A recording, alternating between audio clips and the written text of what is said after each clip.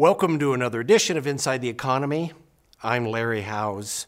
Thanks for joining me. I'm going to talk about wages and salaries and housing as we are slowly approaching the end of this increasing rate environment, which is kind of where we are. Interestingly enough, you look at all the numbers from a year ago and there's not a lot changed. Initial unemployment claims are pretty much the same. Rates have gone up. Yields have gone up. We know that. We've endured it the last 12 months. They say that unemployment spiked to 3.8. I love that term, spiked, from 3.5, and it's pretty much where it was a year ago. A lot of things are where they were a year ago. And a lot of things that you would have assumed would have changed dramatically, like the price of houses and that kind of stuff, have changed dramatically, not necessarily in the direction you want. Where we are is wages are adjusting to their purchasing power now. And I don't want to get into a long discussion on that, but if you got a household that makes more than $125,000, this is from Bank of America, you are down now with parity. You are living with your purchasing power of the money you have now. You're going to live with the price of houses as they are, rents as they are, and other things. We'll get to that in a second.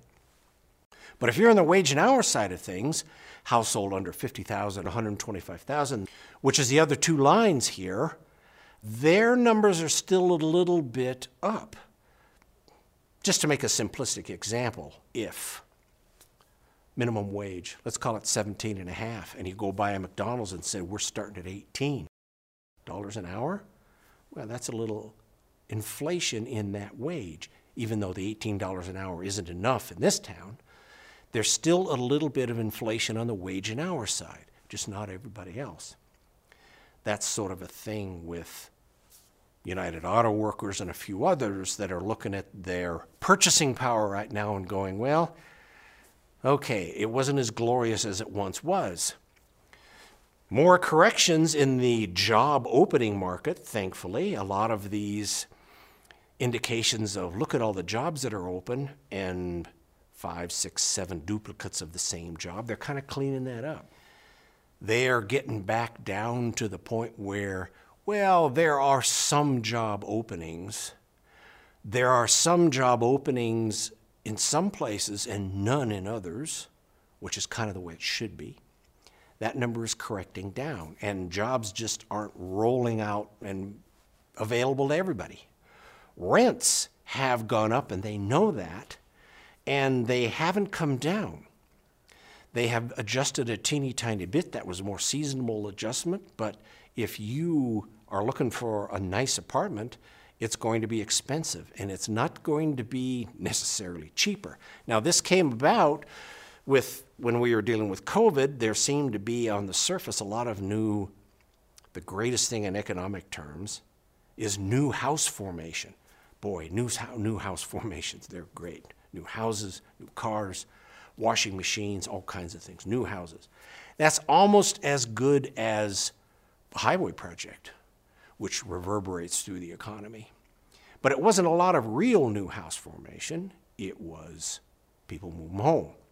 And around here, a lot of people that moved home rebuilt the room or put their office above the garage or whatever it is they do. That's kind of over. The new house formation in technical terms, meaning new houses and new multifamily units, is slowing. The only homes that are selling right now are the new ones because they're giving good deals on the financing side, not on the price side. Just like you look at a new car, they'll do something on the financing side, but the price is still up there. That's what we're living in now. That's where the market is going if you have a reasonably affluent home. Over $125,000, you're a reasonably affluent. Price of homes, yeah, it went up. Corrected a little bit, not much. This is 2022 and 2023. Yeah, those prices are going to stay there. You'd think that when I had this conversation 2 years ago, gee, rates are going to go up. That means the price is going to come down. No. Rates went up, prices went up. If there is a trend going forward here with these rates, and hopefully with mortgages, it's that the rates will come down a little bit and mortgages will come out of, where are we today? Reasonable mortgage, 7.8, will come down a little bit. The Fed is targeting mortgages in the 5s. And you'd think, well, if the rates come down, then the prices will go up, if you're logical. I don't think it's likely that if the rates come down, the prices will come down too. So this is probably a good price. If you're in that financial category where you can be one of the homeowners, one of the 65% of the people that are homeowners, well, you're going to pay the price. The stock market, especially the S&P 500, a little bit of the Dow, a little bit of the NASDAQ, they kind of had this little rally here. I think it's premature. I think it's not justified by earnings where they are.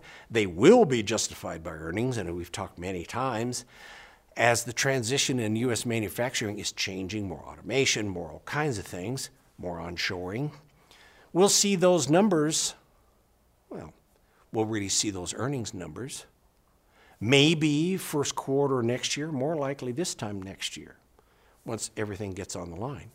Market's a little ahead of itself, but I don't expect a major correction. What I do expect is September 20th, when the Fed meets, we'll go from the cost of money at 5.25 to a cost of money of 5.5. I think that's in the bag. Whether that's the last one, it doesn't really matter. We get closer to being the last one every time. They're close to being done, but I firmly believe, reading the notes and a few other things, that they're not going to be in a big hurry to lower them. And when they do start lowering them, it's not going to be back to zero. That's just not happening anymore. And kind of on a final note, there have been a couple of questions about what's going on in education. You know, the money looks a little thin. What's happened to all these international students, which are very lucrative to the college side of things? Well, we lost a fair amount of Chinese students when the issues started and COVID came into play.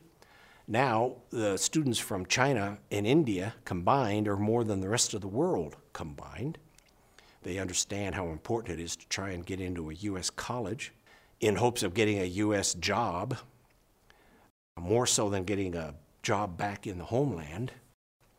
And these are very attractive students for colleges. They pay their freight, they focus, they do well, they help things move along. So the higher education part is struggling to adjust to the new environment, but the international students, they're moving along and they're starting to get more and more from around the world.